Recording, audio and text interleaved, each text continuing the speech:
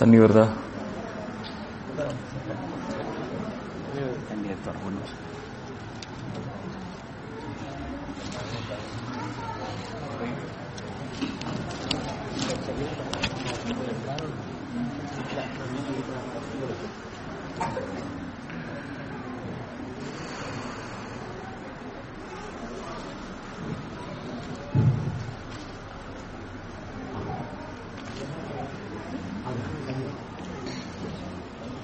சூரத்து தக்காசுர் ஓதுறீங்களா?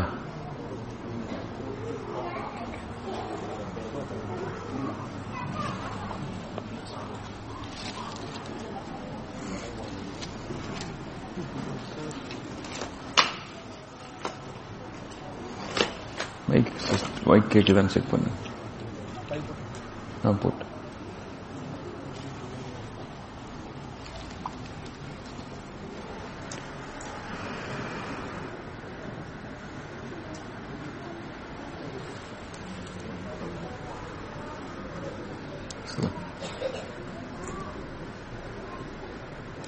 أعوذ بالله من الشيطان الرجيم.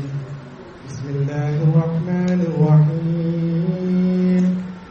ألهاكم التكاثر حتى زرتم المقابر كلا سوف تعلمون ثم كلا سوف تعلمون كلا لو تعلمون علم اليقين لترون الجحيم ثم لترونها عين اليقين ثم لتسألن يومئذ عن النعيم.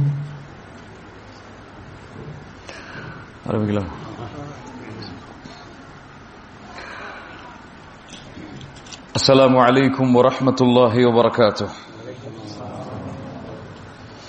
بسم الله الرحمن الرحيم. الحمد لله رب العالمين والآقبة للمتقين والصلاة والسلام على أشرف الأنبياء والمرسلين نبينا محمد وعلى آله وأصحابه ومن تبعهم بإحسان إلى يوم الدين. اللهم صل على محمد وعلى آل محمد كما صليت على إبراهيم وعلى آل إبراهيم إنك حميد مجيد. اللهم بارك على محمد وعلى آل محمد كما باركت على إبراهيم وعلى آل إبراهيم إنك حميد مجيد. கண்ணியத்துக்குரிய அல்லாஹ்வின் அடியார்களே, அல்லாஹ் ரப்புல் ஆலமீன் எப்படி அவனுடைய அருளால் அவனுடைய நாட்டத்தால் அல்லாஹ் இந்த நாட்டிலே அல்லாஹுடைய இல்லத்தில் என்னையும் உங்களையும் ஒன்று சேர்த்தானோ, அதுபோன்று அல்லாஹ் எம்மை ஜன்னத்துல் ஃபிர்தௌஸில், அதிலும் குறிப்பாக அல்லாஹுடைய தூதர் முஹம்மது ரசூலுல்லாஹ் ஸல்லல்லாஹு அலைஹி வஸல்லம் அவர்களோடும் அவர்களுடைய தோழர்களோடும் அல்லாஹ் என்னையும் உங்களையும் உலக முஸ்லிம்களையும் ஒன்று சேர்ப்பானாக. சூரத்து தக்காசுர்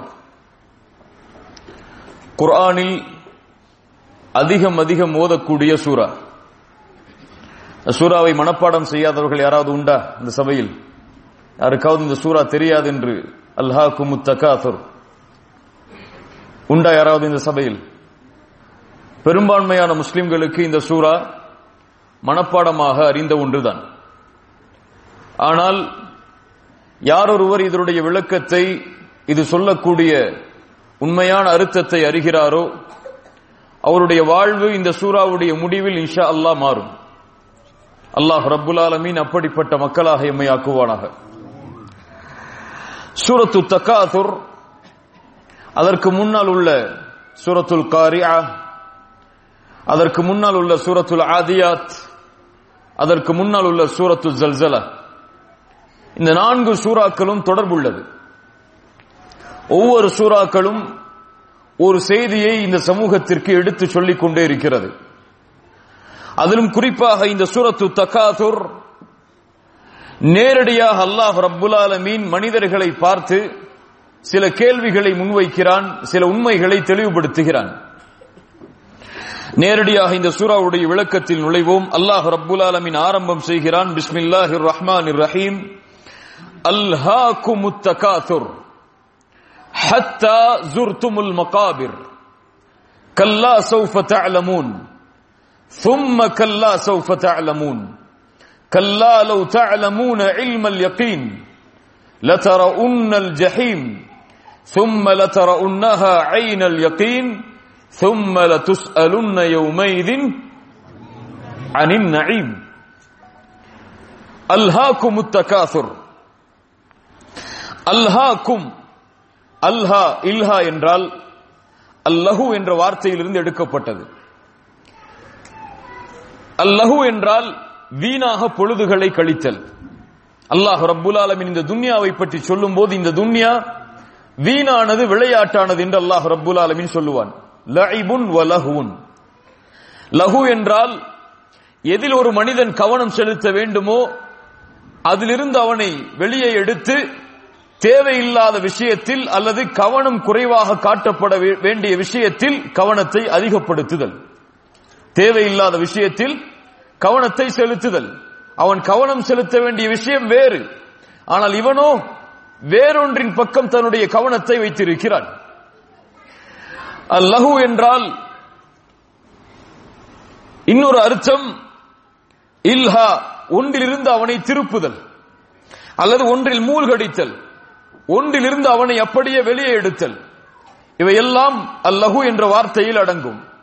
அல்லாஹ் ரப்புல் ஆலமீன் இந்த வார்த்தையை பயன்படுத்தி தான் கேட்கிறான், அல்ஹாக்கும், உங்களை திருப்பி விட்டது, உங்களை வேறொன்றின் பக்கம் கவனத்தை செலுத்திவிட்டது.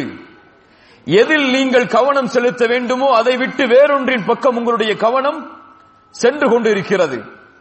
எதன் பக்கம் கவனம் செல்கிறது? அத்தகாசுர், அதிகரிக்க வேண்டும் என்ற ஆசை. கசீர் என்றாலும் அரபியில் அதிகம்தான், கசுர் என்றாலும் அதிகம்தான். ஆனால் கசுர் என்றால் அது அதிகத்திலும் அதிகம், அதுதான் எல்லை. அதைத்தான் கசுர் என்ற வார்த்தையில் அழைப்போம். அல்லாஹ் அந்த வார்த்தையை பயன்படுத்தி தான் கேட்கிறான், அல்ஹாகுமுத் தகாசுர், வேண்டும் வேண்டும் என்ற ஆசை உங்களை திருப்பி விட்டது, உங்களுடைய கவனத்தை மாற்றிவிட்டது என்று அல்லாஹ் ரப்புல் ஆலமீன் கூறுகிறான். இது வேணாமா? கேட்கலையே.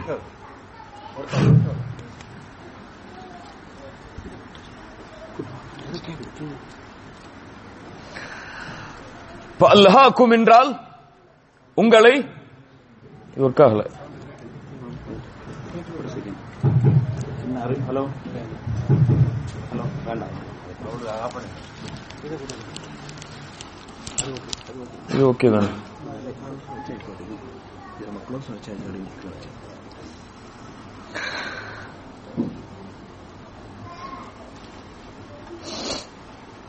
அப்ப தகாசுர் என்றால் அதிகப்படுத்துதல் என்று அர்த்தம், அதிகத்திலும் அதிகத்தை ஏற்படுத்துதல் என்று அர்த்தம்.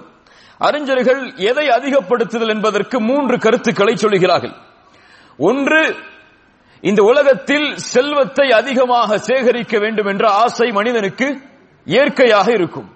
அல்லாஹ்வுடைய தூதர் முஹம்மது ரசூலுல்லாஹ் ஸல்லல்லாஹு அலைஹி வஸல்லம் சொன்னார்கள், ஆதமுடைய மகனுக்கு ஒரு ஓடை தங்கம் கிடைத்தாலும், ஒரு ஓடை தங்கம் கிடைத்தாலும் அவன் நினைப்பான் 2வது ஓடை எனக்கு வேண்டும் என்று. அவனுடைய ஆசையை அவன் வாயில் மண்ணை தவிர எதுவும் அடைக்காது. என்ன அர்த்தம்? அவன் கபரை சந்திக்கும் வரை அந்த ஆசை அவனுக்கு தொடர்ந்து இருந்து கொண்டே இருக்கும். தகாசுர் என்றால் அதிகரிக்க வேண்டும் என்ற ஆசை. இன்னொன்று தகாசுர் என்றால் ஒருவரை விட நான் மேன்மையாக ஆக வேண்டும் என்ற ஆசை செல்வத்தில். ரசூலுல்லாஹி ஸல்லல்லாஹு அலைஹி வஸல்லம் சொன்னார்கள், நீங்கள் எனக்கு பின்னால் இணை வைப்பவர்களாக மாறி விடுவீர்கள் என்று நான் பயப்படவில்லை. நான் பயப்படுவதெல்லாம் முன்னால் உள்ள சமூகத்திற்கு இந்த உலகம் விரித்து காட்டப்பட்டு அவர்கள் இந்த உலகத்திற்காக ஒருவர் ஒருவரோடு போட்டியிட்டு தங்களுக்குள் அழிந்து கொண்டார்களே, அது போன்று நீங்கள் அழிந்து விடுவீர்களோ என்றுதான் நான் பயப்படுகிறேன் என்று சொன்னார்கள். அத்தகாதுர், ஒருவர் ஒருவரை விட நான் செல்வத்தில் மேன்மையாக அவரை போன்று ஆக வேண்டும், இவரை போன்று ஆக வேண்டும் என்று குறிக்கோளை வைத்து பயணித்தல். அத்தகாசுர் என்றால் பெருமை அடித்தல். ஒருவரை விட என்னிடத்தில் இது அதிகமாக இருக்கிறது, அவரை விட நான் செல்வந்தன், அவரை விட கண்ணியத்தில் நான் உயர்ந்தவன், அவரை விட பதவியில் நான் உயர்ந்தவன் என்று பெருமை அடித்தல். சூரத்துல் கஹ்ஃபில் அல்லாஹ் ரப்புல் ஆலமீன் தோட்டவாசிகள் இருவருடைய வரலாற்றை சொல்லுகிறான். அதை நீங்கள் படித்து பார்க்கலாம். அதில் ஒருவர் தன்னுடைய சகோதரனான அந்த நண்பரை பார்த்து சொல்லுவார், அன அக்ஸரு மின்க மாலன் வ வலதா, உன்னை விட செல்வத்தில் நான் அதிகரிப்பு உள்ளவன், உன்னை விட குழந்தை செல்வத்தில் நான் அதிகரிப்பை வைத்திருப்பவன். இதான் தக்காசுர். அதிகம் வேண்டும் என்ற ஆசை செல்வம், அல்லது அதிகமாக என்னிடத்திலே அவரை போன்று இருக்க வேண்டும் என்ற பேராசை, அவரை விட செல்வத்தில் எப்படியாவது முந்திவிட வேண்டும் என்ற எண்ணம் அவருடைய உள்ளத்தில் குடிகொண்டிருக்கிறது. இந்த ஆசை அவர்களை திருப்பிவிட்டது. அல்லாஹ் இந்த சூறாவில் எல்லா விஷயங்களையும் மறைத்தே சொல்லுவான். எதிலிருந்து திருப்பியது அல்லாஹ் அதை சொல்லவில்லை. அதிகரிப்பு என்ற ஆசை அவர்களை திருப்பிவிட்டது என்று அல்லாஹ் சொல்கிறான். எதிலிருந்து அதை அல்லாஹ் சொல்லவில்லை. அறிஞர்கள் சொல்கிறார்கள், எதிலிருந்து மனிதனை இந்த உலக செல்வம் திருப்புகிறது? யாரிலிருந்து திருப்புகிறது? செல்வம் அதிகமானால் யாரை மறக்கிறான்? யா அய்யுஹல்லதீன ஆமனு லா துல்ஹிகும், அல்லாஹ் அதே வார்த்தையை பயன்படுத்துகிறான். அல்லாஹு லா துல்ஹிகும் அம்வாலுக்கும் வலா அவுலாதுக்கும் அன் ذிக்ரில்லாஹ். சுப்ஹானல்லாஹ். ஈமான் கொண்டவர்களே, உங்களுடைய செல்வமோ உங்களுடைய குழந்தைகளோ உங்களை அல்லாஹ்வின் நினைவிலிருந்து திருப்பி விட வேண்டாம். وَمَن يَفْعَلْ ذَلِكَ, யாரை திருப்புகிறதோ فَأُولَئِكَ هُمُ الْخَاسِرُونَ, அவர்கள்தான் நஷ்டவாளிகள். அல்லாஹ் ரப்பல் ஆலமீன் இந்த கூட்டத்திலிருந்து நம்மை பாதுகாப்பானாக. இப்ப செல்வத்தை அதிகரிக்க வேண்டும் என்ற ஆசை அவனை திருப்பி விட்டது. யாரிலிருந்து? அல்லாஹ்விலிருந்து. இன்னும் சில அறிஞர்கள் சொல்கிறார்கள் அல்லாஹ்வுடைய மார்க்க கல்வியிலிருந்து. இன்னும் சில அறிஞர்கள் சொல்கிறார்கள் இது மேலே உள்ள சூராவுடைய விளக்கம் என்று. எதிலிருந்து திருப்பி விட்டது? நாருன் ஹாமியா. அல்லாஹ் முடிக்கிறான் மேலுள்ள சூராவை. சுடக்கூடிய நரக நெருப்பிலிருந்து, நரக நெருப்புடைய அச்சத்திலிருந்து செல்வம் அவனை திருப்பி விட்டது. மறுமையை மறக்கடிக்க செய்து விட்டது. அவன் வாழக்கூடிய வாழ்வு அவனை அப்படியே மூழ்கடித்து விட்டது. அல்லாஹ்வுடைய நினைவை மறக்கடிக்க செய்து. அல்ஹாகுமுத் தகாசுர். ரசூலுல்லாஹி ஸல்லல்லாஹு அலைஹி வஸல்லம் ஒரு முறை இந்த சூராவை ஓதிவிட்டு சொன்னார்கள், அல்ஹாகுமுத் தகாசுர் என்று ஓதிவிட்டு சொன்னார்கள், யகூலு இப்னு ஆதம் மாலி மாலி, ஆதமுடைய பிள்ளை சொல்கிறான் என் செல்வம் என் செல்வம் என்று. ரசூலுல்லாஹி ஸல்லல்லாஹு அலைஹி வஸல்லம் கேட்டார்கள், வஹல்லக இப்னு ஆதம் மின் மாலிக், உன் செல்வத்தை கொண்டு என்ன செய்தாய் ஆதமுடைய மகனே? ஒன்று உண்டாய் கழித்தாய், அல்லது ஆடை அணிந்தாய் அதை கிழித்தாய், அல்லது செல்வத்தை செலவழித்தாய் சேர்த்து வைத்தாய். இதைத்தானே இந்த உலகத்தில் இந்த செல்வத்தை கொண்டு செய்தாய். ஆதமுடைய பிள்ளை மாலி மாலி என்று சொல்கிறான். அல்ஹாகுமுத் தகாசுர். செல்வத்தை அதிகரிக்க வேண்டும் என்ற ஆசை அவன் எதில் கவனம் செலுத்த வேண்டுமோ அதை விட்டு வேறொன்றின் பக்கம் திருப்பி விட்டது. அல்லாஹ் ரப்புல் ஆலமீன் அடுத்து சொல்கிறான், அடுத்த வசனம் என்ன? ஹத்தா ஜுர்துமுல் மகாபிர். எதுவரை அவனை திருப்பிக் கொண்டிருக்கிறது, எதுவரை அவனை திருப்ப முடியும் அது? ஹத்தா வரை ஜுர்துமுல் மகாபிர். ஜாரா என்றால் ஒருவரை சந்திக்க செல்லுதல், ஜுர்து என்றால் இவரை நான் சந்திக்க சென்றேன் என்று சொல்லுவார்கள். ஜாரா என்ற வார்த்தையை அல்லாஹ் பயன்படுத்துகிறான். ஜுர்துமுல் மகாபிர், கபர்களை சந்திக்கும் வரை, மன்னரைகளை அவர்கள் சந்திக்கும் வரை வேண்டும் வேண்டும் என்ற அதிகரிக்க வேண்டும் என்ற ஆசை அவர்களை அல்லாஹ்வை விட்டு, மார்க்கத்தை விட்டு, மறுமையை விட்டு, கபர்களை விட்டு அவர்களை திருப்பி விட்டது. ஹத்தா ஜுர்துமுல் மகாபிர். ஏன் அல்லாஹ் ஜாரா என்ற வார்த்தையை பயன்படுத்துகிறான்? ஒருவரை சந்திக்க செல்கிறேன் என்றால் எப்படி செல்வேன்? அவர் வீட்டில் தொடர்ச்சியாக தங்குவதற்கு செல்வேனா?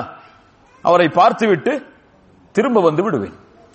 அல்லாஹ் இந்த தற்காலிக சந்திப்புடைய வார்த்தையை கபருக்கு அல்லாஹ் ஏன் பயன்படுத்துகிறான்? ஏன் பயன்படுத்துகிறான்? யாராவது சொல்ல முடியுமா? ஏன் அல்லாஹ் பயன்படுத்துகிறான்? கபூர் நிரந்தரமான வாழ்க்கையா? கபூர் நிரந்தரமான வாழ்க்கையா? கபூரும் தற்காலிக வாழ்க்கை தான். கபூருக்கு பிறகும் அவன் மறுமையை சந்திக்க வேண்டும். அதனால்தான் அல்லாஹ் சொல்கிறான், ஹத்தா ஜுர்துமுல் மகாபிர், கபூர்களை அவர்கள் சந்திக்க செல்லும் வரை.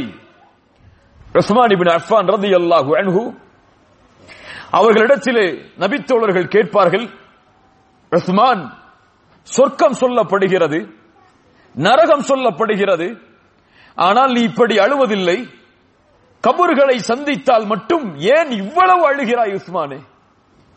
உஸ்மான் இப்னு அஃபான் ரலியல்லாஹு அன்ஹு அவர்கள் தெளிவாக சொல்லுவார்கள், ரசூலுல்லாஹி ஸல்லல்லாஹு அலைஹி வஸல்லம் அவர்களிடமிருந்து நான் செவியேற்றேன், கபூர்தான் மறுமையுடைய வீடுகளின் முதல் வீடாகும். கபூர்தான் மறுமையுடைய வீடுகளில் முதல் வீடாகும். யார் அதில் வெற்றி பெறுகிறாரோ அதற்கு பிறகுள்ள வாழ்க்கை எல்லாம் அவருக்கு எளிதாக அமையும். யார் அதில் தோற்று விடுகிறாரோ அவருக்கு பிறகுள்ள வாழ்க்கை எல்லாம் சிரமமாக மாறிவிடும். அதனால் கபூர்களை பார்த்தால் நான் அழுகிறேன் என்று உஸ்மான் இப்னு அஃபான் ரலியல்லாஹு அன்ஹு அவர்கள் சொன்னார்கள். அல்லாஹ் ரப்பல் ஆலமீன் சொல்கிறான், ஹத்தா ஜுர்துமுல் மகாபிர், கபூர்களை அவர்கள் சந்திக்கும் வரை. கபூர்களை சந்திக்கும் வரை என்றால் கபூர்களை பார்த்துவிட்டு வீட்டிற்கு திரும்ப வரும் வரை அல்ல, அப்படி அர்த்தம் வைக்க கூடாது. அவன் மரணமாகி அவன் மண்ணில் வைக்கப்பட்டு கபூர் அவன் மீது போடப்பட்டு அந்த கபூரை அவன் சந்திக்கும் வரை வேண்டும் அதிகம் அதிகம் என்ற ஆசை அவனை அல்லாஹ்விடமிருந்து மறுமையை விட்டு திருப்பி விட்டது. அல்லாஹ் ரப்புல் ஆலமீன் அடுத்து சொல்கிறான், என்ன வசனம்? கல்லா சௌஃப தஅலமூன். கல்லா என்றால் உறுதியாக அல்லது ஒருபோதும் அல்ல என்பதற்கும் கல்லா என்ற வார்த்தையை பயன்படுத்துவார்கள். ஒருபோதும் அல்ல, கல்லா சௌஃப தஅலமூன், சதஅலமூன் என்றும் சொல்லலாம், சௌஃப தஅலமூன் என்றும் சொல்லலாம். அவர்கள் அறிந்து கொள்வார்கள். எதிர்காலத்தை பற்றி அல்லாஹ் சொல்கிறான். அல்லாஹ் எதிர்காலத்தை பற்றி சொல்கிறான். கல்லா சௌஃப தஅலமூன், அப்படி அவர்கள் நினைப்பதை போன்றல்ல, நினைப்பதை போன்று அல்ல. சௌஃப தஅலமூன், அவர்கள் அறிந்து கொள்வார்கள், விரைவாக அறிந்து கொள்வார்கள். எவ்வளவு சீக்கிரம் அறிந்து கொள்ள முடியுமோ அவ்வளவு விரைவாக அறிந்து கொள்வார்கள். எதை அறிந்து கொள்வார்கள்? அல்லாஹ் சொல்லல. கல்லா சௌஃப தஅலமூன், எப்போது அறிந்து கொள்வார்கள் அதையும் அல்லாஹ் சொல்லல. அறிஞர்கள் சொல்கிறார்கள், எப்போது அறிந்து கொள்வான்? எதை அறிந்து கொள்வான்? ஏன் இந்த உலகத்தில் செல்வத்தை சம்பாதித்தோம், ஏன் அதிகம் அதிகம் என்று ஓடினோம், அதனுடைய பலனை எதற்காக என்று அவன் அறிந்து கொள்வான். எப்போது? முதல் விளக்கம், அவன் மலக்குல் மௌத்தை சந்திக்கும் போது. மலக்குல் மௌத்தை சந்திக்கும் போது அவன் அறிந்து கொள்வான் இந்த துன்யா எதற்காக என்று. எதற்காக சம்பாதித்தேன், எதற்காக என் உலக வாழ்வில் என்னுடைய ஒட்டுமொத்த வாழ்க்கையும் கழித்தேன் என்பதை அவன் அறிந்து கொள்வான். கல்லா சௌஃப தஅலமூன், அந்த மௌத்துடைய நேரத்தில். அலி இப்னு அபி தாலிப் ரலியல்லாஹு அன்ஹு அவர்கள் சொல்வார்கள், இன்னும் சில அறிஞர்கள் சொல்வார்கள், அத்துன்யா தஜ்மீ' வ தஃப்ரீக். இந்த உலகம் எதற்காக தெரியுமா? சேர்த்து சேர்த்து பிரிவதற்காகத்தான். இந்த துன்யா எதற்காக? சேர்ப்பான், அதை விட்டு பிரிவான், சேர்த்து கொண்டே வருவான், அதை விட்டு அவன் பிரிந்து கொண்டே இருப்பான். எதையும் அவன் எடுத்து செல்ல முடியாது, எதையும் அவன் தன்னோடு கொண்டு செல்ல முடியாது. அதை அறிந்து கொள்வான் எந்த நேரத்தில்? மரணத்துடைய நேரத்தில். கல்லா சௌஃப தஅலமூன், அவர்கள் அறிந்து கொள்வார்கள் எது அவர்களை விட்டு திருப்பியது என்பதை, ஏன் அவர்களை விட்டு திருப்பியது என்பதை, அது என்ன பலனை கொடுத்தது என்பதை அவர்கள் மரணத்துடைய நேரத்தில் அறிந்து கொள்வார்கள். அல்லது எப்போது அறிந்து கொள்வார்கள்? கபூர்களை அவர்கள் சந்திக்கும் போது. ஹத்தா ஜுர்துமுல் மகாபிர், கபூர்களை சந்திக்கும் போது அவன் அறிந்து கொள்வான். எதற்காக இந்த உலக வாழ்வில் நான் வாழ்ந்தேன் என்பதை. ரசூலுல்லாஹி ஸல்லல்லாஹு அலைஹி வஸல்லம் அவர்கள் சொன்னார்கள், ஒரு மனிதன் மரணமானால் 3 அவனை பின்தொடர்கிறது, 2 அவனை விட்டு திரும்ப வந்து விடுகிறது, ஒன்று மட்டும் அவனோடே தங்கி இருக்கிறது. 2 எது திரும்ப வரும்? அவனுடைய செல்வம். அவன் மௌத்தான உடனேயே அவனுக்கும் அதற்கும் சம்பந்தம் இல்லை என்று பிரிந்துவிடும். ஆனால் அவன் அதற்காகத்தான் வாழ்ந்தான், அதை தேடுவதற்காகத்தான் பயணம் செய்தான், அதை தேடுவதற்காகத்தான் குடும்பத்தை பிரிந்தான். கல்லா சௌஃப தஅலமூன். 2வது சொன்னார்கள் ரசூலுல்லாஹ், அவனுடைய குடும்பம், மனைவிக்காக, பிள்ளைகளுக்காக, பெற்றோர்களுக்காக உலக வாழ்வை கழித்தான். ஆனால் அவர்களும் கபர் வரைதான் வர முடியும், கபர் வரைதான். ரசூலுல்லாஹி ஸல்லல்லாஹு அலைஹி வஸல்லம் சொன்னார்கள், ஜனாசாவை அடக்கம் செய்துவிட்டு செல்லக்கூடிய நேரத்தில் காலடி சப்தம் 3 அடி வைக்கக்கூடிய நேரம் வரை அந்த ஜனாசா அதை கேட்கும். அறிஞர்கள் விளக்கம் சொல்லுவார்கள், ஏன் அல்லாஹ் அதை கேட்க வைக்கிறான் என்றால் இதுதான் உலகம், புரிந்து கொள் என்பதற்காக. இவர்களும் உனக்கு சொந்தமல்ல, இவர்களும் உன்னோடு வரப்போவதல்ல. கல்லா சௌஃப தஅலமூன். 3வது சொன்னார்கள், அவனுடைய அமல் நல்லதாக இருந்தாலும் தீமையாக இருந்தாலும் அவனோடு இருக்கும், அவ்வளவுதான். கல்லா சௌஃப தஅலமூன். அலி இப்னு அபி தாலிப் ரலியல்லாஹு அன்ஹு அவர்கள் சொன்னார்கள், அன்னாசு நியாம், மனிதர்கள் உறங்குகிறார்கள், ஃபஇதா மாது, ஆனால் மரணமானால் தான் விழிப்படைகிறார்கள். அல்லாஹ் ரப்புல் ஆலமீன் மரணமாகும் போது ஒரு மனிதனுடைய நிலைமை எப்படி இருக்கும் என்பதை குர்ஆனிலே சொல்கிறான். யா அய்யுஹல்லதீன ஆமனு லா துல்ஹிக்கும் அம்வாலுக்கும் வலா அவுலாதுக்கும் அன் திக்ரில்லாஹ் வமன் யஃஅல் ذلك فاولئك هم الخاسرون وانفقوا مما رزقناكم من قبل ان ياتي احدكم الموت فيقول ربي لولا اخرتني الى اجل قريب كلا سوف تعلمون. அப்போது அறிந்து கொள்வான் அவன் சொல்லுவான், فيقول ربي لولا اخرتني الى اجل قريب. மலக்குல் மௌத்தை பார்த்தால் சொல்லுவான், யா அல்லாஹ், கொஞ்ச காலம் எனக்கு அவகாசம் தர மாட்டாயா? கொஞ்ச காலம், அஜலின் கரீப், கொஞ்சம் குறைவாக உள்ள காலத்திற்கு. ஃபஅஸ்ஸதக், உன்னுடைய பாதையில் செலவு செய்கிறேன். வஅகும் மினஸ் ஸாலிஹீன், நல்லவர்களில் ஒருவராக மாறிவிடுகிறேன் என்று சொல்லுவான். அல்லாஹ் அவகாசம் கொடுப்பானா? கொடுக்க மாட்டான். எப்போது அறிகிறான் அதை? எப்போது அறிகிறான்? மரண நேரத்தில் தான் அறிகிறான். நான் சம்பாதித்த செல்வத்தை செலவழிக்க வேண்டும் என்பதை எப்போது அறிகிறான்? மரண நேரத்தில்.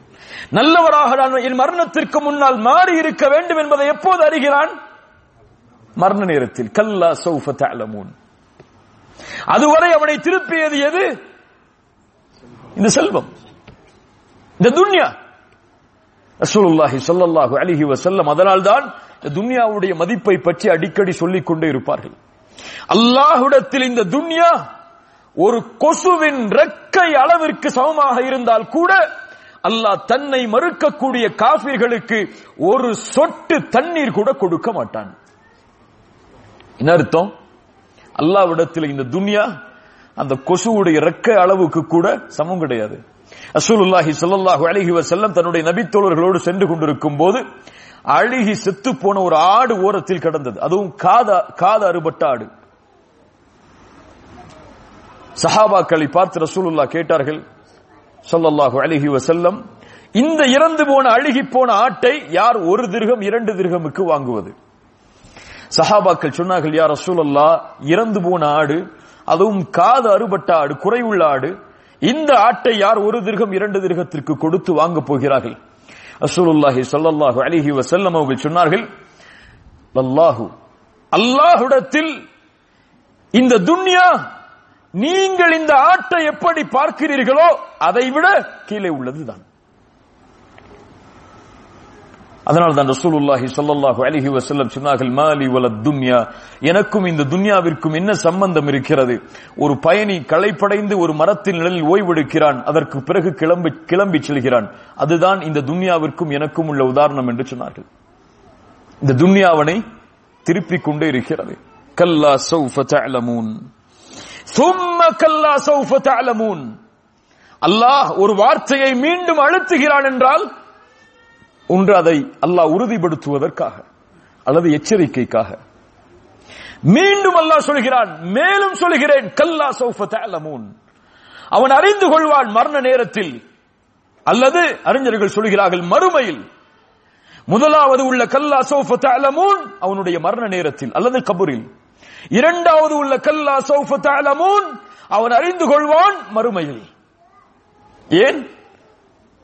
எதுவெல்லாம் இந்த உலக வாழ்க்கையை விட்டு அவனை திருப்பியதோ, அல்லாஹ்வை மறக்கடிக்க செய்ததோ, அது மறுமையில் அவனுக்கு எந்த பலனையும் கொடுக்காது.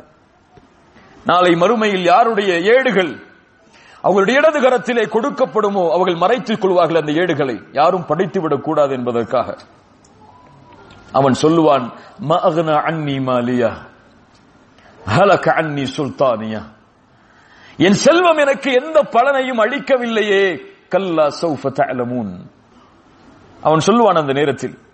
இடது கரத்திலே ஏடு கொடுக்கப்பட்ட போதுதான் அவனுக்கு தெரியும், மா அக்னா அன்னி மாலியா ஹலக அன்னி சுல்தானியா, என் ஆட்சி, பதவி, கண்ணியம், மரியாதை எல்லாம் என்னை விட்டு அழிந்து விட்டதே என்று சொல்லுவான். இதற்காகத்தானே அல்லாஹ்வை மறந்தேன், இதற்காகத்தானே தொழுகையை மறந்தேன், இதற்காகத்தானே மறுமையை மறந்தேன், ஆனால் இதுவோ எனக்கு எந்த பலனையும் அளிக்கவில்லையே என்று மறுமையில் கதறுவான். ثم كلا سوف تعلمون, அல்லாஹ் அதைத்தான் சொல்கிறான். அல்லாஹ் மீண்டும் சொல்கிறேன், ஒருபோதும் அல்ல, உண்மையாக அவன் அறிந்தே கொள்ளுவான் விரைவாக. ثم كلا سوف تعلمون. அல்லாஹ் அடுத்து சொல்கிறான், கல்லா லவ் தஅலமூன இல்மல் யகீன். லவ் தஅலமூன், அல்லாஹ் ரப்புல் ஆலமீன் உறுதிக்காக பயன்படுத்தக்கூடிய வார்த்தை லவ். தஅலமூன், அவர்கள் அறிந்தவர்களாக இருந்தால். கல்லா லவ் தஅலமூன இல்மல் யகீன், உறுதியான கல்வியை அவர்கள் அறிந்தவர்களாக இருந்தால். அல்லாஹ் மறைத்து விட்டான். எதை என்று? எதை? உறுதியான கல்வியை, அந்த மரணத்தை பற்றிய, மறுமையை பற்றிய, மேலே கூறிய அந்த விஷயங்களை பற்றிய கல்வியை அவனுடைய உள்ளத்தில் அவன் அறிந்தவனாக இருந்தால் மரண நேரத்தில் அவனுடைய நிலைமை இப்படி இருக்காது. கல்லா லவ் தஅலமூன இல்மல் யகீன், அவன் உறுதியாக, யகீன் என்றால் எந்த சந்தேகமும் இல்லாத நம்பிக்கை, யகீன்.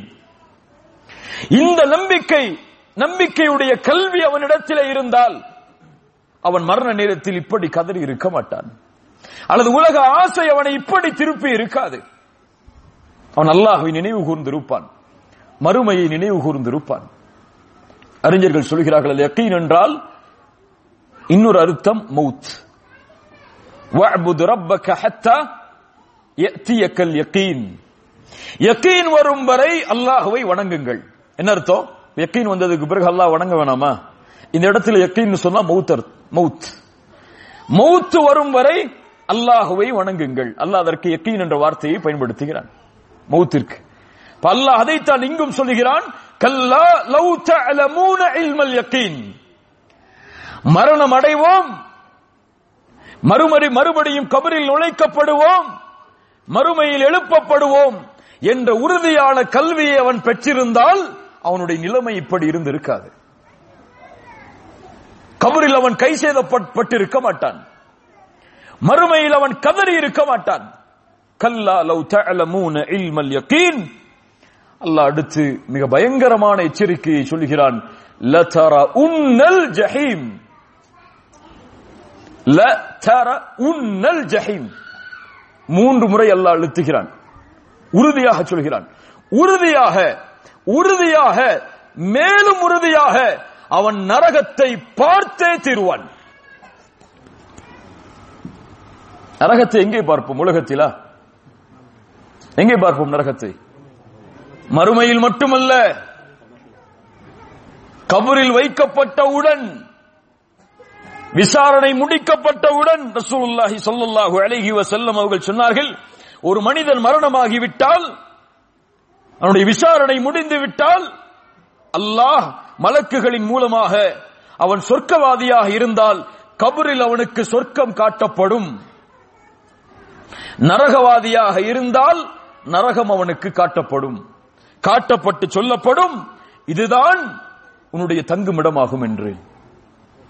இதுதான் உன்னுடைய தங்குமிடமாகும் என்று நரகம் காட்டப்பட்டு சொல்லப்படும். லதரவுன்னல் ஜஹீம், அவன் நரகத்தை பார்ப்பான். எங்கே? கபரில் இருக்கலாம். அல்லது நரகத்தை எங்கே பார்ப்போம்? நரகத்தை வேற எங்கு பார்ப்போம்? மறுமையில் எங்க பார்ப்போம்? நரகம் மறுமையில் காட்டப்படுமா? நரகம் மறுமையில் காட்டப்படுமா? ரசூலுல்லாஹி ஸல்லல்லாஹு அலைஹி வஸல்லம் சொன்னார்கள், யுக்தா பிஜஹன்னம் யௌமைதில் லஹா 70000 ஜிமாம் மஅ குல்லி ஜிமாமின் 70000 மலக்கின் யஜ்ருனஹா.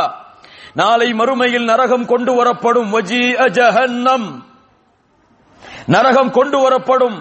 யுக்தா பிஜஹன்னம், 70000 கடிவாளங்களோடு, ஒவ்வொரு கடிவாளத்திற்கும் 70000 மலக்குகளோடு நரகம் மறுமையில் இழுத்து கொண்டு வரப்படும்.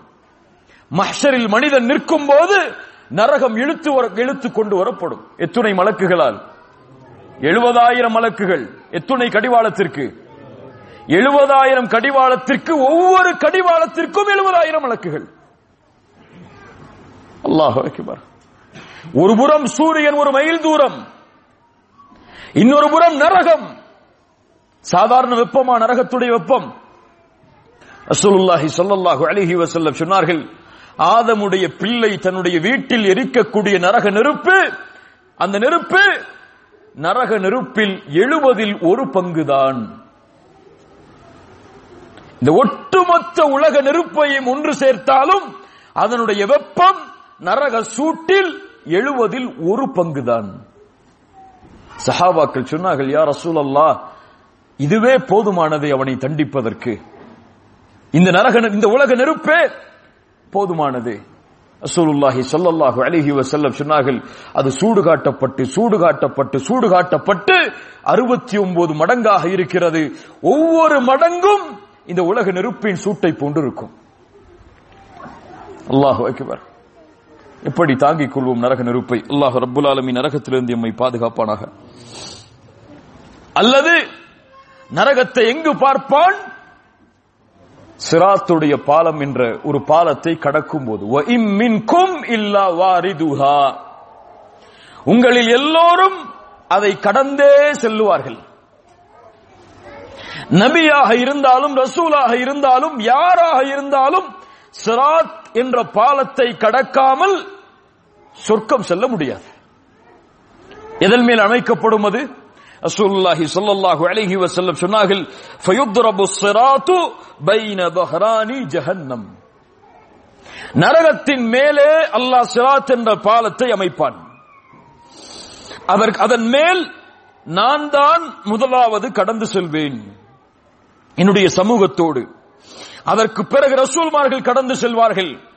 சொன்னார்கள், வலா யதகல்லமு யௌமைதின் அஹதுன் இல்லர் ருசுல், அந்த சிராத் என்ற பாலத்தை கடக்கக்கூடிய நேரத்தில் ரசூல்மார்களை தவிர யாரும் பேச முடியாது. வகலாமுர் ருசுலி யௌமைதின் அல்லாஹும்ம சல்லிம் சல்லிம், நபிமார்களும் பேசுவார்கள், யா அல்லாஹ் என்னை பாதுகாத்து விடு என்று. யார் சொல்லுவார்? நபி நூஹ் சொல்லுவார். மறுமையில் இந்த வார்த்தையை தவிர அவர் வேறு எதையும் பேச மாட்டார். யா அல்லாஹ் என்னை பாதுகாத்து விடு என்று. கலீலுல்லாஹ் இப்ராஹிம் சொல்லுவார்கள், யா ரப் சல்லிம் சல்லிம். ஒவ்வொருவரும் தன் நிலைமையை நினைத்து பயந்து கொண்டிருப்பார்கள். இப்ப நாமெல்லாம் என்ன செய்ய போகிறோம்? அல்லாஹ் ரப்புல் ஆலமீன் அறிந்தவன். அல்லாஹ் எம்மை பாதுகாப்பானாக. லதரஉன்னல் ஜஹீம். அடுத்த வசனம், ثم لترؤنها. அல்லாஹ் மேலும் சொல்கிறேன், லதரஉன்னஹா, அழுத்தி சொல்கிறான். மேலும் உறுதியாக அவன் நரகத்தை பார்ப்பான். ஐனல் யகீன், கற்பனையில் அல்ல, கனவில் அல்ல, கண்ணுக்கு நேராக கண்ணின் உறுதியோடு அவன் பார்ப்பான். எல்லோரும் பார்ப்பார்கள் அதை. குறிப்பாக காஃபிர்கள் நரகத்தில் நுழைந்து அதை பார்ப்பார்கள். ஐனல் யகீன், அல்லாஹ் ரப்புல் ஆலமீன் சொல்கிறான், வராஅல் முஜ்ரிமூன அன்னார், பாவிகள் நரகத்தை பார்ப்பார்கள், அதில் நுழைந்து விடுவோமோ, தூக்கி வீசப்பட்டு விடுவோமோ என்று பயப்படுவார்கள். ثم لترؤنها عين اليقين. அடுத்த வசனம் மிக முக்கியமானது. ثم لتسألن يومئذ عن النعيم فألهاكم التكاثر حتى زرتم المقابر كلا سوف تعلمون ثم كلا سوف تعلمون كلا لو تعلمون علم اليقين لترؤن الجحيم ثم لترؤنها عين اليقين ثم لتسألن يومئذ عن النعيم ثم لتسألن மேலும் லதுஸ்அலுன என்று கூட சொல்லலாம். ஆனால் அல்லாஹ் பயன்படுத்தக்கூடிய வார்த்தை லதுஸ்அலுன்ன. அல்லாஹ் மேலே என்ன சொன்னான்? லதரஉன்ன. 3 இடங்களில் அல்லாஹ் உறுதியிட்டான். இங்கே 4 இடங்களில் அல்லாஹ் உறுதியிடுகிறான். ثم மேலும் லதுஸ்அலுன்ன, உறுதியாக உறுதியாக உறுதியாக, மேலும் உறுதியாக. லதுஸ்அலுன்ன, அவனை விசாரித்தே தீருவோம், உறுதியாக விசாரிப்போம், தப்பிக்க முடியாது, உறுதியாக விசாரிப்போம், தப்பிக்க முடியாது, உறுதியாக விசாரிப்போம், தப்பிக்க முடியாது, உறுதியாக விசாரிப்போம். எதை விசாரிப்பான்? யௌமைதின், அந்த நாளில், அனின் நஈம், அவனுக்கு கொடுக்கப்பட்ட எல்லா அருள்கொடைகளையும் பற்றி. நிஅமா, நஈம், ஒரு அருள்கொடை விடாமல் எல்லாம் மறுமையில் விசாரிக்கப்படும். இந்த வசனம் யாருக்கு இறக்கப்பட்டது? அதான் முக்கியம். யாருடைய காலத்தில் இறக்கப்பட்டது? யாருடைய காலத்தில்? யாருடைய காலத்தில் குர்ஆன் இறங்கியது? ரசூலுல்லாஹி ஸல்லல்லாஹு அலைஹி வஸல்லம் உடைய காலத்தில், நபித்தோழர்களுக்கு முன்னால். இப்போ குர்ஆன் யாரை பார்த்து முதலாவதாக நேரடியாக பேசியது? சஹாபாக்களை பார்த்து. உங்களுக்கு கொடுக்கப்பட்ட அருள்கொடைகளை பற்றி நீங்கள் விசாரிக்கப்படுவீர்கள். சஹாபாக்களிடத்தில் என்ன அருள்கொடை இருந்தது? இந்த வசனம் இறங்கியவுடன் நபித்தோழர்கள் வருகிறார்கள். யா ரசூலல்லாஹ், அல்லாஹ்வுடைய ரசூலே, எந்த அருள்கொடையை பற்றி நாங்கள் விசாரிக்கப்படுவோம்? எங்களிடத்தில் இருப்பதோ அஸ்வதான், 2 கருப்பு தான். ஒன்று அல்மா, இன்னொன்று தம்பர். ஒன்று தண்ணீர், இன்னொன்று பேரித்தம்பளம். தண்ணீரை ஏன் கருப்பு என்கிறார்கள்? மண்ணிலிருந்து தண்ணீரை வெளிப்படையாக எடுத்தால் அந்த நிறத்தில் தான் வரும். அதுவும் அரபு நாட்டில் இன்று இருப்பது போல சுத்தம் செய்து வெண்மையான நிறமாக தண்ணீர் இருக்கும். அந்த காலத்தில் 2 கருப்பு தான். ஒன்று தண்ணீர், இன்னொன்று பேரித்தம்பளம். இதுதான் எங்களிடத்தில் இருக்கக்கூடிய அருள்கொடை. அல்லாஹ் இப்படி சொல்கிறானே, யா ரசூலல்லாஹ், அதுவும் எங்களுடைய வாள்கள் எல்லாம் எங்களுடைய முதுகுக்கு பின்னால் தயாராக இருக்கிறது. எங்களுடைய எதிரிகள் எங்களுக்கு முன்னால் இருக்கிறார்கள்.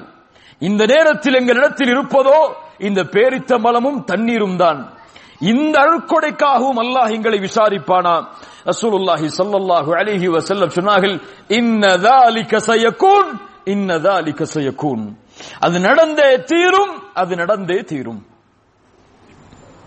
அல்லாஹு அக்பர். உமர் இப்னு கத்தாப் ரலியல்லாஹு அன்ஹு கந்தக் யுத்தத்தில் ஓடி வருகிறார்கள். நபியை நாம் எப்படி பார்த்திருப்போம்? ஒரு மிகப்பெரிய தலைவராக பார்த்திருப்போம், அப்படியா இல்லையா? ஒரு மிகப்பெரிய சாம்ராஜ்யத்தின் மன்னராக பார்த்திருப்போம், ஒரு மிகப்பெரிய படை தளபதியாக பார்த்திருப்போம், ஒரு வீரராக பார்த்திருப்போம், ஒரு குடும்பத்தின் சிறந்த தலைவராக பார்த்திருப்போம். ஆனால் நபியை பசியில் பார்த்திருக்கிறோமா? இந்த உலகத்தின் தலைவர், நபிமார்களின் தலைவர், நபிமார்களுக்கு இமாமத் செய்தவர், அல்லாஹ்வுடைய ஹபீப், நேரடியாக அல்லாஹ் அவரை சந்தித்தான்.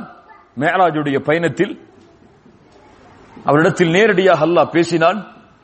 உலகத்தில் அவரை போன்ற ஒரு படைப்பில்லை. அந்த முஹம்மது நபி பசியோடு வாழ்ந்ததை நாம் பார்த்திருக்கிறோமா? கேளுங்கள். கந்தக் யுத்தம், உமர் அவர்கள் ஓடி வருகிறார்கள். யா ரசூலல்லாஹ், எங்களின் பசியை நீங்கள் பார்க்கவில்லையா என்று தங்களுடைய ஆடையை உயர்த்துகிறார்கள். ஒரு கல் அதில் கட்டப்பட்டிருந்தது.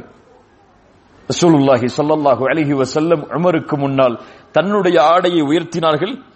அதில் 2 கல் கட்டப்பட்டிருந்தது. இன்றைய நம்முடைய வீடுகளுடைய படுக்கை என்ன? படுக்கை என்ன? சொகுசான படுக்கை இல்லாமல் உறக்கம் நமக்கு இல்லை. ரசூலுல்லாஹ்வுடைய படுக்கை என்ன? பேரித்தமல ஓலைகள். உமர் அவர்கள் ஒரு முறை அல்லாஹ்வுடைய தூதருடைய அறையில் நுழைகிறார்கள். நுழைந்து பார்த்தால் ரசூலுல்லாஹ் எழுந்திருக்கிறார்கள். அவர்களுடைய முதுகில் பேரித்தமலத்துடைய அடையாளங்கள் வெளிப்படுகிறது.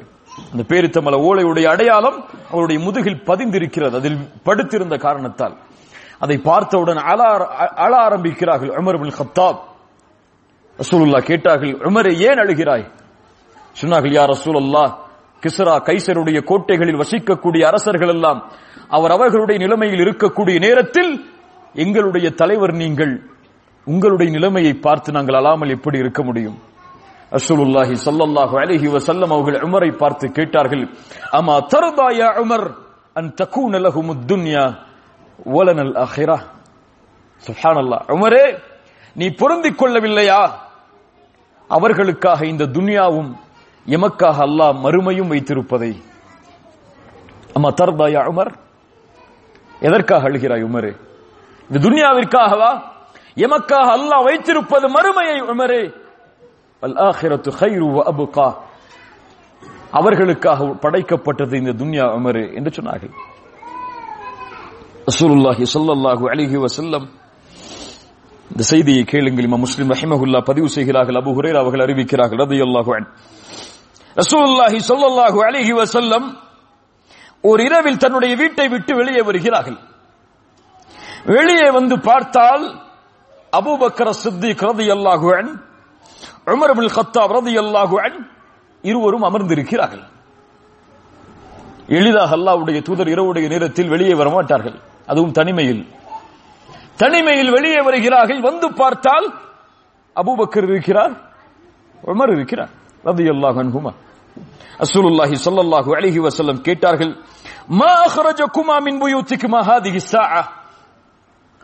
இந்த நேரத்தில் உங்களை வீட்டிலிருந்து வெளியே வரச் செய்தது எது? எதற்காக வெளியே வந்திருக்கிறீர்கள்? அபூபக்கர் சொல்ல போகிறார் ரலியல்லாஹு அன்ஹு. உமர் அவர்கள் சொல்ல போகிறார்கள். என்ன வார்த்தை தெரியுமா? யார் அபூபக்கர்? யார் அபூபக்கர்? நபிமார்களுக்கு பிறகு இந்த ஒட்டுமொத்த உம்மத்திலும் கண்ணியமான ஒருவரை அல்லாஹ் ஆக்கியிருந்தான் என்றால் அபூபக்கர் சித்திக் ரலியல்லாஹு அன்ஹு. யார் அபூபக்கர்?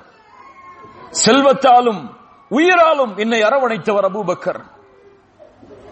இந்த உலகத்தில் எனக்கு பரிகாரம் செய்தவர்களுக்கு எல்லாம் என்னால் முடிந்த அளவு நான் செய்துவிட்டேன். ஆனால் அபூபக்கர் எனக்கு செய்த உதவிக்கு மட்டும் என்னால் செய்ய முடியவில்லை. அல்லாஹ்விடத்தில் அதை ஒப்படைத்து விட்டேன். இந்த பள்ளியின் எல்லா வாசல்களையும் அடையுங்கள் அபூபக்கரின் வாசலை தவிர.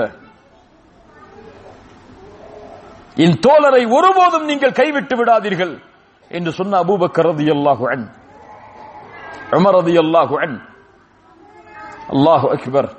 எப்படி உமரின் சிறப்புகளை இந்த நேரத்தில் சொல்லுவது?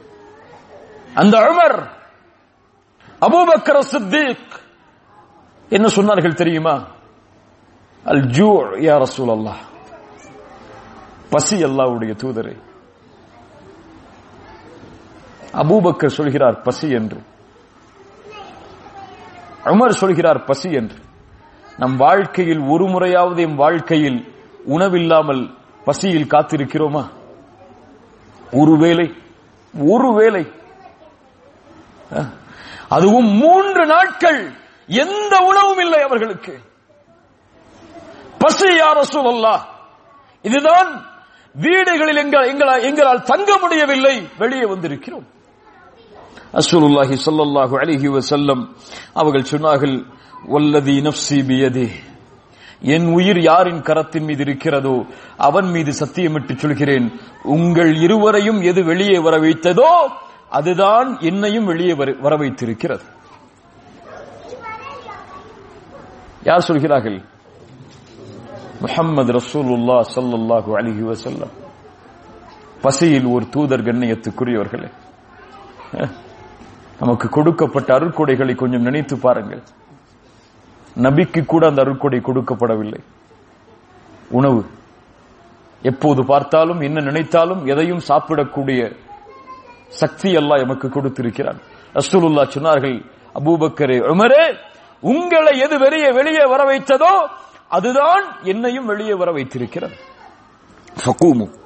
கூமு, வாருங்கள் செல்வோம் என்று அல்லாஹ்வுடைய தூதர் அந்த 2 தோழர்களையும் அழைத்துக் கொண்டு ஒரு அன்சாரி தோழருடைய வீட்டிற்கு செல்கிறார்கள்.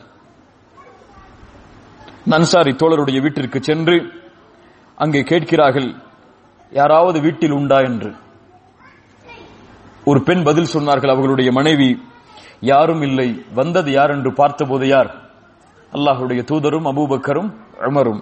சொன்னார்கள், மர்ஹபன் வ அஹ்லன், வாருங்கள், வரவேற்கிறோம் என்று கண்ணியத்தோடு அந்த பெண் வீட்டிற்குள் அந்த மூவரையும் அழைத்து சென்றார்கள். ரசூலுல்லாஹி ஸல்லல்லாஹு அலைஹி வஸல்லம் கேட்டார்கள், ஐன ஃபுலான், எங்கே உங்களுடைய கணவர்?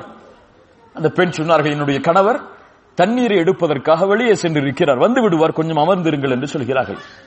கண்ணியத்தோடு அந்த அன்சாரி தோழர் கொஞ்ச நேரம் சென்றதற்கு பிறகு அல்லாஹ்வுடைய தூதர் ஸல்லல்லாஹு அலைஹி வஸல்லம் அவர்கள் இருக்கக்கூடிய சூழலில் தன்னுடைய வீட்டிற்குள் நுழைகிறார்கள். இமாம் திர்மிதி ரஹிமஹுல்லாஹ் அந்த நபி தோழருடைய பெயரை பதிவு செய்கிறார்கள். அபுல் ஹைசம் இப்னு தைஹான் ரலியல்லாஹு அன்ஹு, அன்சாரி, மதீனாவாசி. அபுல் ஹைசம் உள்ளே வருகிறார். வந்து பார்த்தால் ரசூலுல்லாஹ் வீட்டில், அபூபக்கர் வீட்டில் ரலியல்லாஹு அன்ஹு, உமர் அவர்கள் வீட்டில் ரலியல்லாஹு அன்ஹு. சொன்னார்கள், அவர்களை பார்த்தவுடன், அல்ஹம்துலில்லாஹ் மா அஹதுன் அல் யௌம அக்ரம அத்யாஃபன் மின்னி, அல்லாஹ்விற்கே எல்லா புகழும், என்னை விட இந்த இரவில் கண்ணியமுள்ள விருந்தாளிகளை வரவேற்றது யாராக இருக்க முடியும்? அன்சாரிகளுடைய குணம் அது, அன்சாரிகளுடைய பண்பது. ஹுப்புல் அன்சாரி மினல் ஈமான் புக்துல் அன்சாரி மினன் நிஃபாக். ரசூலுல்லாஹ் சொல்லுவார்கள், அன்சாரிகளை நேசிப்பது ஈமானின் அடையாளம், அன்சாரிகளை வெறுப்பது நிஃபாக்கின் அடையாளம் என்று. ஹுப்புல் அன்சார். அபுல் ஹைதம் சொன்னார்கள், அல்ஹம்துலில்லாஹ், அல்லாஹ்விற்கே எல்லா புகழும், கண்ணியமிக்க விருந்தாளியை இன்றைய தினம் போல வரவேற்றது யாராக இருக்க முடியும்? அல்லாஹ் எனக்கு அந்த வாய்ப்பை தந்திருக்கிறானே. ரசூலுல்லாஹ்வுடைய முகத்தை பார்க்கிறார்கள், அபூபக்கருடைய முகத்தை பார்க்கிறார்கள், உமர் அவர்களுடைய முகத்தை பார்க்கிறார்கள். பசியின் அடையாளம் தென்பட்டவுடன் வீட்டில் இருக்கக்கூடிய எல்லா உலர்ந்த எல்லா பேரித்தம்பழங்களையும் முன்னால் கொண்டு வைக்கிறார்கள். கத்தியை எடுத்தார்கள், ஒரு ஆட்டை அடுக்க போனார்கள். ரசூலுல்லாஹ் சொன்னார்கள், பால் கறக்கக்கூடிய ஆட்டை அறுக்காதே என்று. வேறொரு ஆட்டை அறுத்து அதை சமைத்து அல்லாஹ்வுடைய தூதருக்கு முன்னால் கொண்டு வந்து வைக்கிறார்கள். ரசூலுல்லாஹ் சாப்பிடுகிறார்கள். கொஞ்சம் ரொட்டி துண்டுகள், கொஞ்சம் மாமிசங்கள், கொஞ்சம் பேரித்தம்பழங்கள், குளிர்ந்த அவர் எடுத்து வந்த அந்த தண்ணீர் அன்று இரவுடைய உணவாக அமைகிறது. அதை உண்டு முடித்ததற்கு பிறகு ரசூலுல்லாஹி ஸல்லல்லாஹு அலைஹி வஸல்லம் அபூபக்கரையும் உமரையும் ஒரு முறை பார்த்தார்கள். பார்த்து சொன்னார்கள், வல்லதி நஃப்ஸி பியதிஹி, அபூபக்கரே, உமரே, என் உயிர் யாரின் கரத்தின் மீது இருக்கிறதோ அவன் மீது சத்தியமிட்டு சொல்கிறேன், லதுஸ்அலுன்ன அன் ஹாதன் நஈமி யௌமல் கியாமஹ், இந்த அருள்கொடையை பற்றி நாளை மறுமையில் நீ விசாரிக்கப்படுவீர் அபூபக்கரே, உமரே. சொன்னார்கள் மேலும், அஹ்ரஜக்கும் மின் புயூதிக்குமுல் ஜூ, பசிதான் எம்முடைய வீடுகளை விட்டு எம்மை வெளியே வர வைத்தது. ஆனால் நாம் திரும்ப செல்லும் போது இந்த அருட்கொடையை நிரம்ப பசி ஆற நாம் எம்முடைய வீட்டிற்கு செல்கிறோம். இந்த அருட்கொடைக்காக நாளை மறுமையில் அல்லாஹ் எம்மை விசாரணை செய்தே தீருவான் அபூபக்கரே, உமரே. அல்லாஹு அக்பர். யாரை அல்லாஹ் விசாரிப்பான்? அல்லாஹு அக்பர். பசிக்கு பின்னால் கிடைத்த அந்த அருட்கொடை அதுவும் விசாரிக்கப்படும். ரசூலுல்லாஹி ஸல்லல்லாஹு அலைஹி வஸல்லம் வேறொரு ரிவாயத்தில் வருகிறது, ரசூலுல்லாஹி ஸல்லல்லாஹு அலைஹி வஸல்லம் சொன்னார்கள், இந்த அருட்கொடைக்காக அல்லாஹ் எம்மை விசாரிப்பான். ظில்லுன் பாரிதுன் வருதபுன் தய்யிபுன் வமாஉன் பாரிதுன், அழகான நிழல், பேரித்தம்பழங்கள், குளிர்ந்த தண்ணீர், இதையும் அல்லாஹ் நாளை மறுமையிலே விசாரிப்பான். ரசூலுல்லாஹி ஸல்லல்லாஹு அலைஹி வஸல்லம் மேலும் சொன்னார்கள், நாளை மறுமையில் அல்லாஹ் ரப்புல் ஆலமீன் மனிதனை விசாரிப்பான்.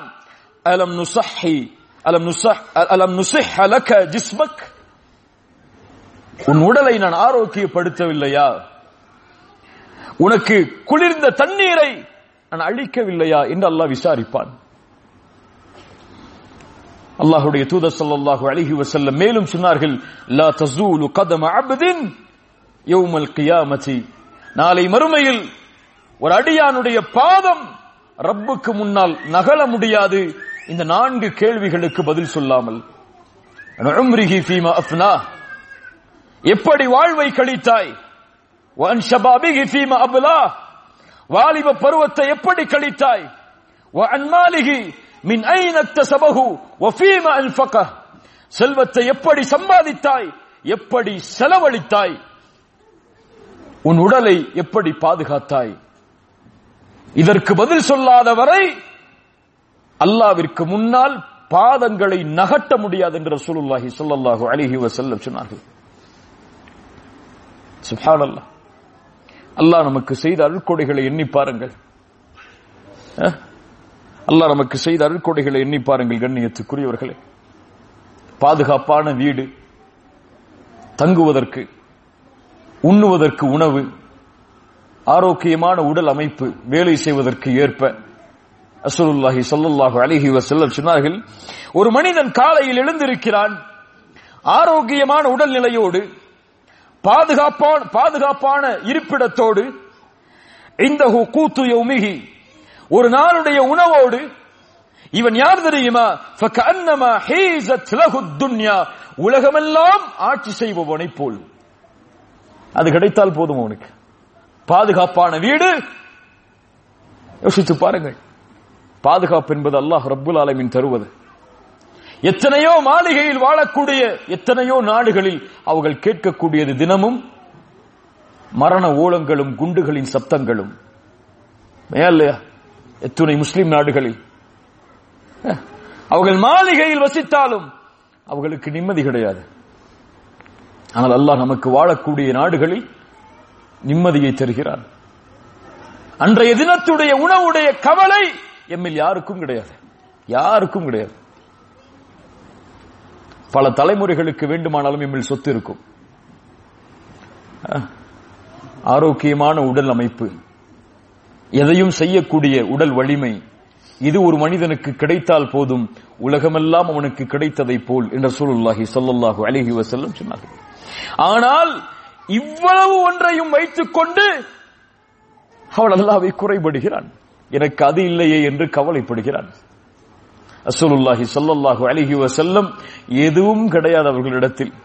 காலை வீட்டிற்கு வருவார்கள், உணவு இருக்கிறதா என்று கேட்பார்கள். மனைவி சொல்லுவார்கள் உணவில்லை என்று. ஆனா சாயிம், நான் நோன்பாளி என்று கூறி சென்று விடுவார்கள். நபி.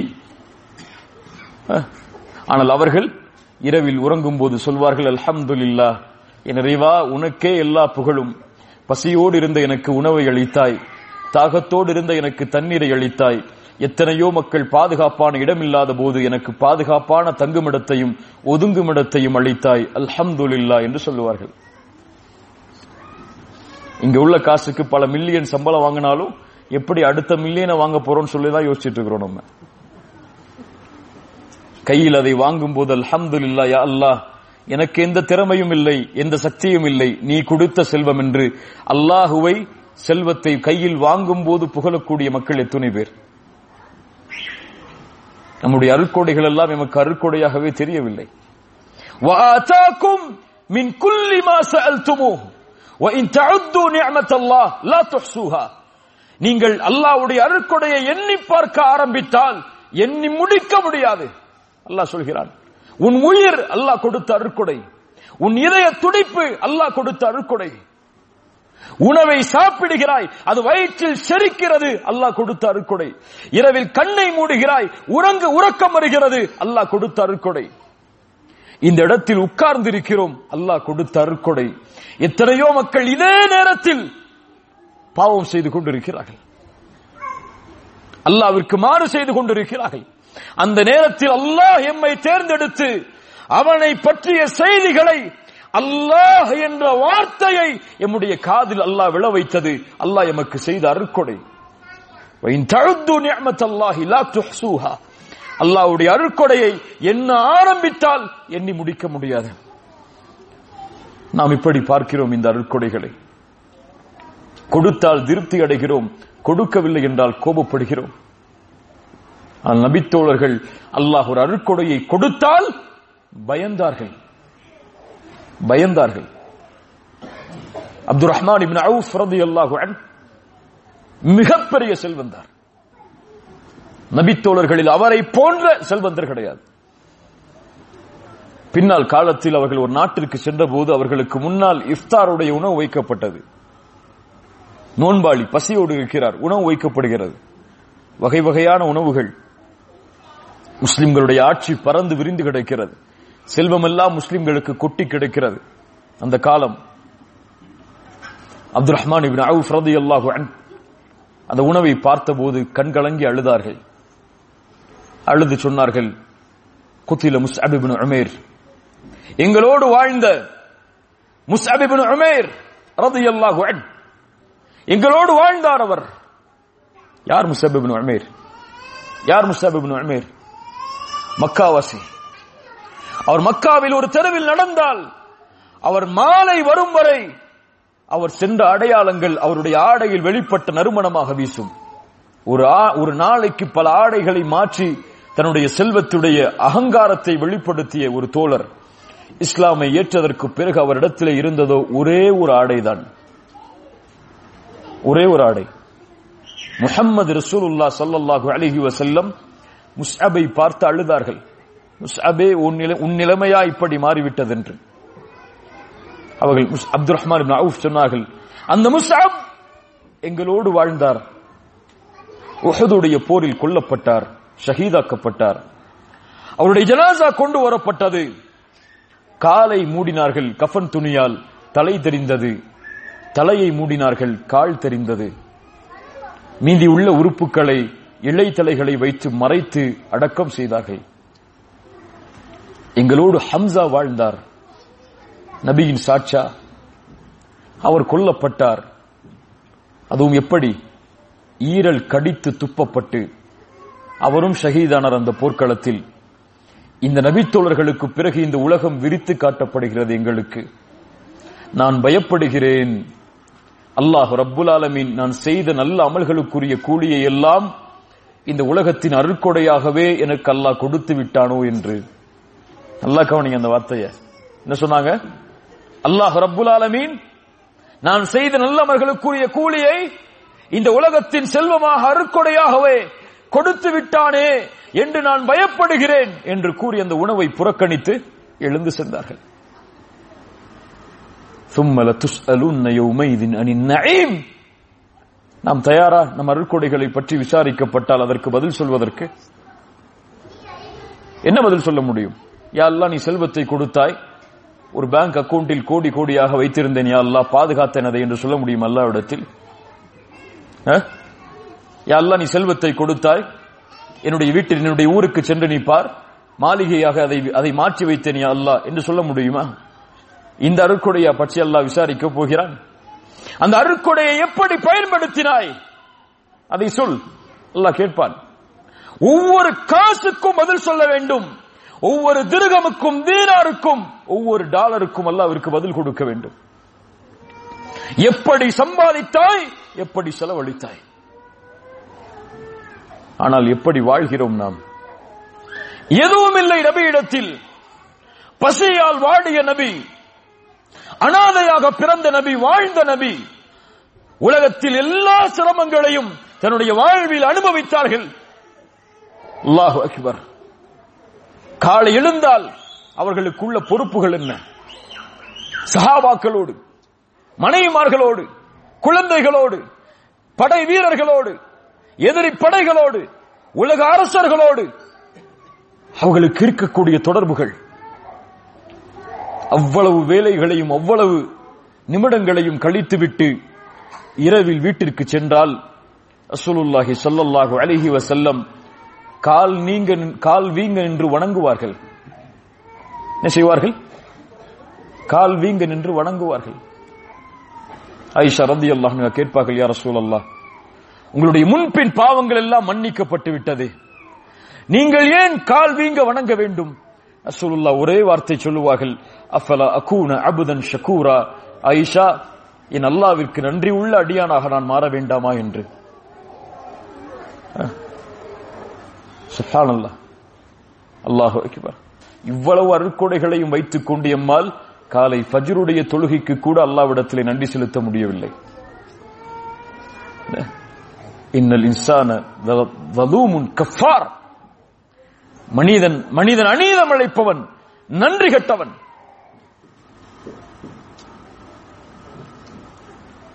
وإنه لحب الخير لشديد أفلا يعلم إذا بعثر ما في القبور وحصل ما في الصدور. அதிகம் வேண்டும் வேண்டும் என்ற ஆசை அவனுடைய உள்ளத்தில் பொதிந்து கிடக்கிறது. அவன் நன்றி கெட்டவன். லக்கனூத் وإنه على ذلك لشهيد. அல்லாஹ் மேலே சொல்கிறான், மேலே உள்ள சூறாக்களில், அதற்கு வேறு யாரும் சாட்சி அல்ல, அவனே சாட்சி, நாமே சாட்சி. அல்லாஹ்விற்கு நன்றி செலுத்துகிறோமா, மாறு செய்கிறோமா என்று. அல்லாஹு அக்பர். காலை ஃபஜ்ருடைய தொழுகையில் ஜமாஅத்தோடு நிற்பதற்கு முடியவில்லை என்றால் நாமே சாட்சி, நாம் நன்றி உள்ளவர்கள் அல்ல அல்லாஹ்விற்கு. லக்கனூத், நன்றி கெட்டவன். இரவுடைய வணக்க வழிபாடுகளை, ஃபர்தான தொழுகைகளை நிறைவேற்ற வாய்ப்பு எமக்கு இல்லை என்றால் லக்கனூத் وإنه على ذلك لشهيد. செல்வத்தை சம்பாதிக்கும் போது அதில் ஏழையுடைய பங்குண்டு என்பதை எடுத்து செலவு செய்ய மனமில்லை என்றால் லக்கனூத், நன்றி கெட்டவர்கள் நாம் எல்லாம். எத்துணை நிகழ்வுகளை சொல்லலாம். கண்ணியத்துக்குரியவர்களே, ثم لتسألن يومئذ عن النعيم. அல்லாஹ் விசாரித்தே தீர்வான். அல்லாஹ்வுடைய விசாரணையிலிருந்து யாரும் தப்பிக்க முடியாது. எல்லா நபிமார்களையும் அல்லாஹ் விசாரிப்பான், எல்லா மனிதர்களையும் அல்லாஹ் விசாரிப்பான். யாரை அல்லாஹ் துருவி துருவி விசாரிக்கிறானோ அவன் கண்டிப்பாக வேதனையை அனுபவித்தே தீருவான். ஆனால் நல்லவர்களை மட்டும் அல்லாஹ் விசாரிக்க மாட்டான். அவர்களுடைய அமல்களை அல்லாஹ் எடுத்து காட்டுவான், அவ்வளவுதான். நல்லவர்களுக்கு அல்லாஹ் விசாரணையை வைக்க மாட்டான், அவர்களுடைய அமல்களை எடுத்து காட்டுவான். ரசூலுல்லாஹி ஸல்லல்லாஹு அலைஹி வஸல்லம் சொன்னார்கள், நாளை மறுமையில் மஹ்ஷர் மைதானத்தில் அல்லாஹ் ஒரு மனிதனை தனியாக அழைப்பான். அல்லாஹ்விற்கும் அந்த அடியானுக்கும் இடையில் ஒரு திரை போடப்படும்.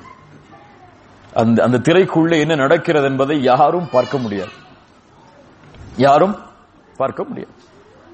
அல்லாஹ் ரப்புல் ஆலமீன் அவனை பார்த்து கேட்பான், அத்தஅரிஃபு தம்ப கதா வ யௌம கதா, அந்த நாளில் அந்த நேரத்தில் நீ செய்த பாவம் உனக்கு தெரியுமா என்று கேட்பான். அவன் சொல்லுவான், யா அல்லாஹ் அரிஃப், தெரியும் யா அல்லாஹ். எப்படி மறுக்க முடியும் அல்லாஹ்விடத்தில்? செய்த பாவத்தை எப்படி மறுக்க முடியும்? தெரியும் யா அல்லாஹ். அல்லாஹ் கேட்பான், அந்த நேரத்தில் அந்த நாளில் நீ செய்த பாவம் உனக்கு தெரியுமா? அவன் சொல்லுவான், தெரியும் யா அல்லாஹ், தெரியும். அல்லாஹ் அடுக்கிக் கொண்டே போவான். அவன் நினைத்துக் கொள்வான், நான் அழிந்து விட்டேன் என்று. அல்லாஹ் விசாரிக்க ஆரம்பித்து விட்டான், நான் அழிந்து விட்டேன் என்று நினைத்துக் கொள்வான். அந்த நேரத்தில் அல்லாஹ் மேலும் அவனை நெருக்கமாக்கி சொல்லுவான், இன்னி சதர்துஹா அலைக ஃபித் துன்யா அன அக்ஃபிருஹா லகல் யௌம். அடியானே, நீ செய்த பாவத்தை உலகத்தில் நான் மறைத்தேன், இன்றைய தினம் மன்னிக்கிறேன், செல் என்று சொல்லிவிடுவான்.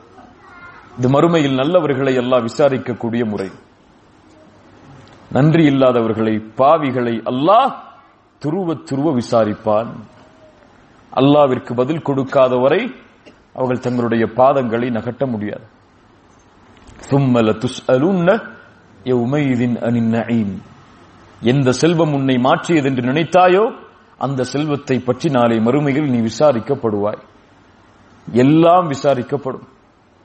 அல்லாஹ் கொடுத்த எல்லா அருட்கொடைகளும் விசாரிக்கப்படும்.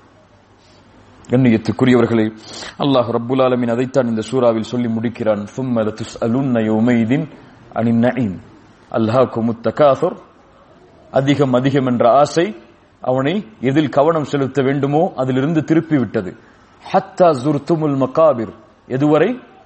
கபர்களை அவன் சந்திக்கும் வரைதான். கல்லா சௌஃப தஅலமூன், உறுதியாக ஒருபோதுமல்ல, அவன் விரைவில் அறிந்து கொள்வான். சும்ம கல்லா சௌஃப தஅலமூன், மேலும் சொல்கிறேன், அவன் விரைவில் அறிந்து கொள்வான். கல்லா லவ் தஅலமூன இல்மல் யகீன், அவனிடத்திலே இல்முல் யகீன் உறுதியான அந்த கல்வி இருந்திருந்தால், அல்லது மரணத்தை பற்றிய கல்வி இருந்திருந்தால் அவருடைய நிலைமை இப்படி இருந்திருக்காது. ثم كلا سوف تعلمون كلا لو تعلمون علم اليقين لترون الجحيم لترون الجحيم, நரகத்தை அவன் பார்த்தே தீருவான். ثم لترونها عين اليقين, அதை கண்களால் உறுதியான கண்களோடு பார்வையோடு நேரடியாக அவன் பார்ப்பான், உறுதியாக பார்ப்பான். ثم لترونها عين اليقين ثم لتسألن يومئذ عن النعيم. இவ்வளவு ஆழங்களை, இவ்வளவு அர்த்தங்களை, விளக்கங்களை உள்ளடக்கிய சூரத்து தகாதுர். கண்ணியத்துக்குரியவர்களே, இன்னும் மேலுள்ள சூறாக்கள், அடுத்து வரக்கூடிய சூறாக்கள் இன்னும் அதிகமான எச்சரிக்கைகளை, அதிகமான விளக்கங்களை நமக்கு தரக்கூடியது.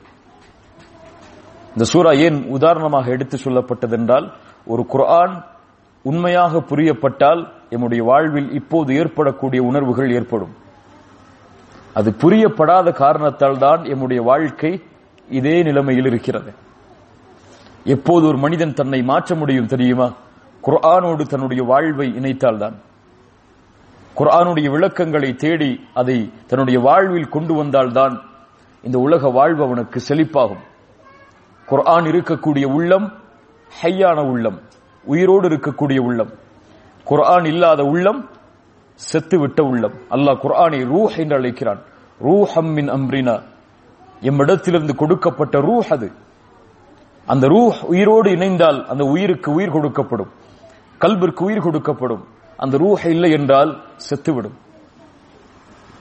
உள்ளத்திற்கு வெளிச்சத்தை தரக்கூடிய, வாழ்விற்கு ஒளியை தரக்கூடிய, கவலைகளை எம்மிடமிருந்து நீக்கக்கூடிய, பிரச்சனைகளுக்கும் உலகத்தில் ஏற்படக்கூடிய சிக்கல்களுக்கும் எல்லா தீர்வையும் வைத்திருக்கக்கூடிய குர்ஆனுடைய நம்முடைய வாழ்வை தொடர்புபடுத்துங்கள். குர்ஆனை ஓத கற்றுக்கொள்ளுங்கள். எத்துணை வயதாகியும் குர்ஆனுடைய வார்த்தைகளை ஓதத் தெரியாதவர்கள் கூட எம்மில் உண்டு. அது கேவலம் கண்ணியத்துக்குரியவர்களே, இழிவு கண்ணியத்துக்குரியவர்களே, உணர்ந்து கொள்ளுங்கள். அல்லாஹ் ரப்புல் ஆலமீன் நமக்கு கொடுத்த வாய்ப்பு அவனுடைய கலாமை, அவனுடைய பேச்சை எம்முடைய நாவுகளால் ஓதுவது.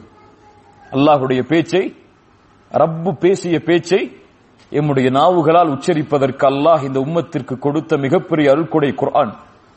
அதை ஓத கற்றுக்கொள்ளுங்கள், அதை பிறருக்கு கற்றுக் கொடுங்கள், அதனுடைய விளக்கத்தை படியுங்கள், தேடுங்கள், அதிலேயே தன்னுடைய வாழ்க்கையை கழியுங்கள். அதுதான் ஒரு முஃமினை இந்த உலகத்திலும் மறுமையிலும் கண்ணியமுள்ள மனிதனாக மாற்றும், வெற்றி அடையக்கூடிய மனிதனாக மாற்றும், அல்லாஹோடு அவனை சதா நேரமும் தொடர்பில் வைத்திருக்கும். அல்லாஹ் ரப்புல் ஆலமீன் அப்படிப்பட்ட மக்களாக அல்லாஹ் எம்மை ஆக்குவானாக. அல்லாஹ் ரப்புல் ஆலமீன் எம்முடைய வருகை அங்கீகரிப்பானாக. குர்ஆனோடு எம்முடைய வாழ்வை அல்லாஹ் தொடர்பு படுத்துவானாக. அல்லாஹ் ரப்புல் ஆலமீன் குர்ஆனுடைய வெளிச்சத்தை கொண்டு இந்த உலக வாழ்வையும் மறுமையுடைய வாழ்வையும் அல்லாஹ் வெளிச்சமாக்குவானாக. ஜஸாக்குமுல்லாஹு கைரன். பாரக்கல்லாஹு ஃபீக்கும். அகூலு கௌலி ஹாதா அஸ்தக்ஃபிருல்லாஹ லீ வ லக்கும். அஸ்ஸலாமு அலைக்கும் வ ரஹ்மத்துல்லாஹி வ பரகாத்துஹு.